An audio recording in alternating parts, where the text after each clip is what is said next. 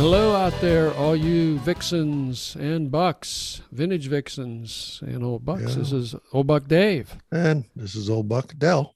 And we are sitting here again at the coffee pot, thinking about the world. Contemplating, all kind Contemplating, of things. Anyhow, we have a little more of a little more specific something we wanted to try today. You was telling me about a short story that this is. I'd like to read another short story, and I know our audience is split. They're at the polls on the short stories. I've had some some listeners say, "Hey, do more short stories." And I just had the other day a loyal listener say, if you start a short story, I just turn that thing off. So.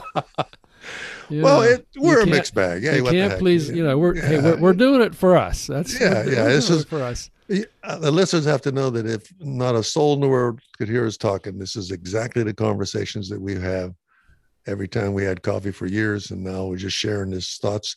So you found a nice story, and I'm going to say, go ahead and let's read it. All right, I've found a nice story, and we can talk a little bit about it afterwards. I think it's okay. Again, it's a short story, but it's not too long. It's not too short. And you are going to sit in a big comfy chair and kind of a maroon background. Big comfy chair. It's like Alistair Cook. There it is. This is a story by Tobias Wolff. The name of the story is Bullet in the Brain. All right, this first appeared in the New Yorker in 1995. This story has some graphic content if you just look at the title, and there's also some very coarse language, so consider yourself forewarned here. So here it is, Bullet in the Brain. Anders couldn't get to the bank until just before it closed. So of course the line was endless, and he got stuck behind two women whose loud, stupid conversation put him in a murderous temper. He was never in the best of tempers anyway, Anders, a book critic, known for the weary, elegant savagery with which he dispatched almost everything he reviewed. With the line still doubled around the rope, one of the tellers stuck a "Positioned Closed" sign in her window and walked to the back of the bank, where she leaned against the desk and began to pass the time with a man shuffling papers. The women in front of Anders broke off their conversation and watched the teller with hatred. "Oh, that's nice," one of them said. She turned to Anders and added, confident of his accord, "One of those little human touches that keeps us coming back for more." Anders had conceived his own towering hatred of the teller, but he immediately turned it on the presumptuous crybaby in front of him. "Damned unfair," he said. "Tragic, really. If they're not chopping off the wrong leg or bombing your ancestral village, they're closing their positions." She stood her ground. "I didn't say it was tragic," she said. "I just think it's a pretty lousy way to treat your customers." "Unforgivable," Anders said. "Heaven will take note."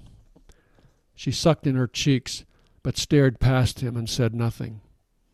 Anders saw that the other woman, her friend, was looking in the same direction. And then the tellers stopped what they were doing, and the customers slowly turned, and silence came over the bank. Two men, wearing black ski masks and blue business suits, were standing to the side of the door. One of them had a pistol pressed against the guard's neck. The guard's eyes were closed and his lips were moving. The other man had a sawed-off shotgun. "Keep your big mouth shut," the man with the pistol said, though no one had spoken a word. "One of you tellers hits the alarm, you're all dead meat. Got it?" The tellers nodded. "Oh, bravo," Anders said. "Dead meat." He turned to the woman in front of him. "Great script, eh? The stern, brass-knuckled poetry of the dangerous classes." She looked at him with drowning eyes.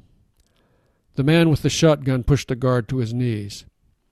He handed up the shotgun to his partner and yanked the guard's wrists up behind his back and locked them together with a pair of handcuffs. He toppled him onto the floor with a kick between the shoulder blades. Then he took his shotgun back and went over to the security gate at the end of the counter. He was short and heavy, and moved with a peculiar slowness, even torpor. "Buzz him in," his partner said. The man with the shotgun opened the gate and sauntered along the line of tellers, handing each of them a hefty bag. When he came to the empty position, he looked over at the man with the pistol, who said, "Whose slot is that?" Anders watched the teller. She put her hand to her throat and turned to the man she'd been talking to. He nodded. "Mine," she said. "Then get your ugly ass in gear and fill that bag." "There you go," Anders said to the woman in front of him. "Justice is done." "Hey, bright boy, did I tell you to talk?" "No," Anders said. "Then shut your trap." "Did you hear that?" Anders said. "Bright boy, right out of The Killers." "Please be quiet," the woman said. "Hey, you deaf or what?" The man with the pistol walked over to Anders. He poked the weapon into Anders' gut. "You think I'm playing games?"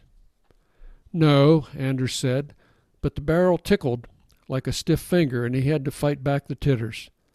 He did this by making himself stare into the man's eyes, which were clearly visible behind the holes in the mask, pale blue and rawly red-rimmed.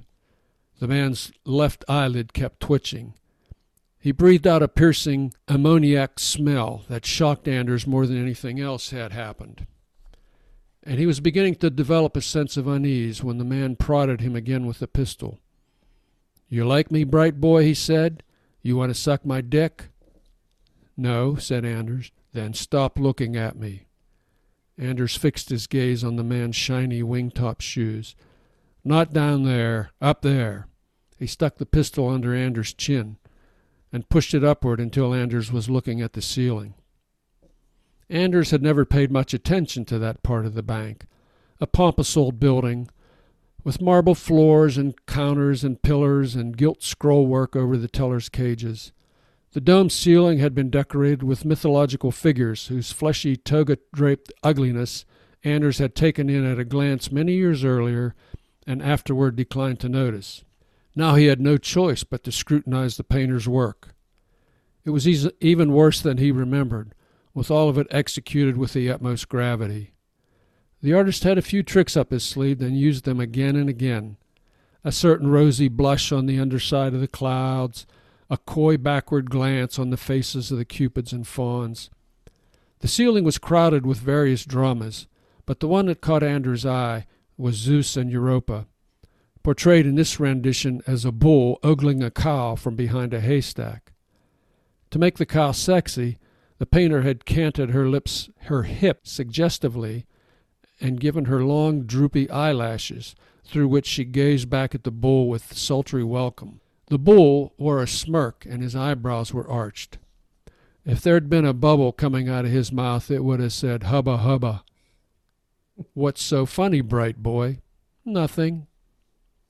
"You think I'm comical? You think I'm some kind of clown?" "No." "You think you can fuck with me?" "No." "Fuck with me again, your history. Capiche?" Anders burst out laughing.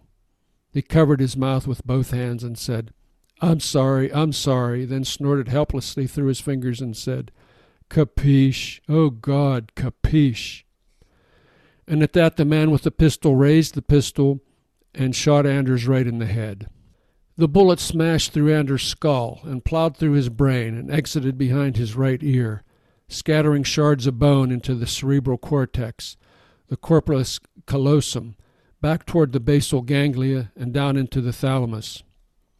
But before all this occurred, the first appearance of the bullet in the cerebrum set off a crackling chain of ion transports and neurotransmissions. Because of their peculiar origin, these traced a peculiar patter, flukishly calling to life a summer afternoon some 40 years past, and long since lost to memory. After striking the cranium, the bullet was moving at 900 feet per second, a pathetically sluggish, glacial pace compared to the synaptic lighting that flashed around it. Once in the brain, that is, the bullet came under the mediation of brain time, which gave Anders plenty of leisure to contemplate the scene that, in a phrase he would have abhorred, passed before his eyes. It is worth noting what Anders did not remember, given what he did remember. He did not remember his first lover, Sherry, or what he had most madly loved about her before it came to irritate him. Her unembarrassed carnality, and especially the cordial way she had with his unit, which she called Mr. Mole, as in, "Uh-oh, looks like Mr. Mole wants to play," and "let's hide Mr. Mole." Anders did not remember his wife, whom he had also loved before she exhausted him with her predictability, or his daughter, now a sullen professor of economics at Dartmouth. He did not remember standing just outside his daughter's door as she lectured her bear about his naughtiness and described the truly appalling punishments Paws would receive unless he changed his ways. He did not remember a single line of the hundreds of poems he had committed to memory in his youth, so that he could give himself the shivers at will. Not "Silent upon a Peak of Darien," or "My God, I heard this day," or "All my pretty ones, did you say all? Oh, hell-kite, all." None of these did he remember, not one. Anders did not remember his dying mother saying of his father, "I should have stabbed him in his sleep." He did not remember Professor Josephs telling his class how Athenian prisoners in Sicily had been released if they could recite Aeschylus, and then reciting Aeschylus himself right there in Greek. Anders did not remember how his eyes had burned at those sounds. He did not remember the surprise of seeing a college classmate's name on the jacket of a novel not long after they graduated, or the respect he had felt after reading the book. He did not remember the pleasure of giving respect. Nor did Anders remember seeing a woman leap to her death from a building opposite his own just days after his daughter was born. He did not remember shouting, "Lord, have mercy." He did not remember deliberately crashing his father's car into a tree, of having his ribs kicked in by 3 policemen at an anti-war rally, or waking himself up with laughter. He did not remember when he began to regard the heap of books on his desk with boredom and dread, or when he grew angry at writers for writing them. He did not remember when everything else began to remind him of something else. This is what he remembered: heat, a baseball field, yellow grass, the whir of insects, himself leaning against a tree as the boys of the neighborhood gather for a pickup game. He looks on as the others argue the relative genius of Mays and Mantle. They have been worrying this subject all summer, and it has become tedious to Anders, an oppression, like the heat. Then the last 2 boys arrive, Coyle and a cousin of his from Mississippi. Anders has never met Coyle's cousin before and will never see him again. He says hi with the rest, but takes no further notice of him until they've chosen sides and someone asks the cousin what position he wants to play. "Shortstop," the boy says.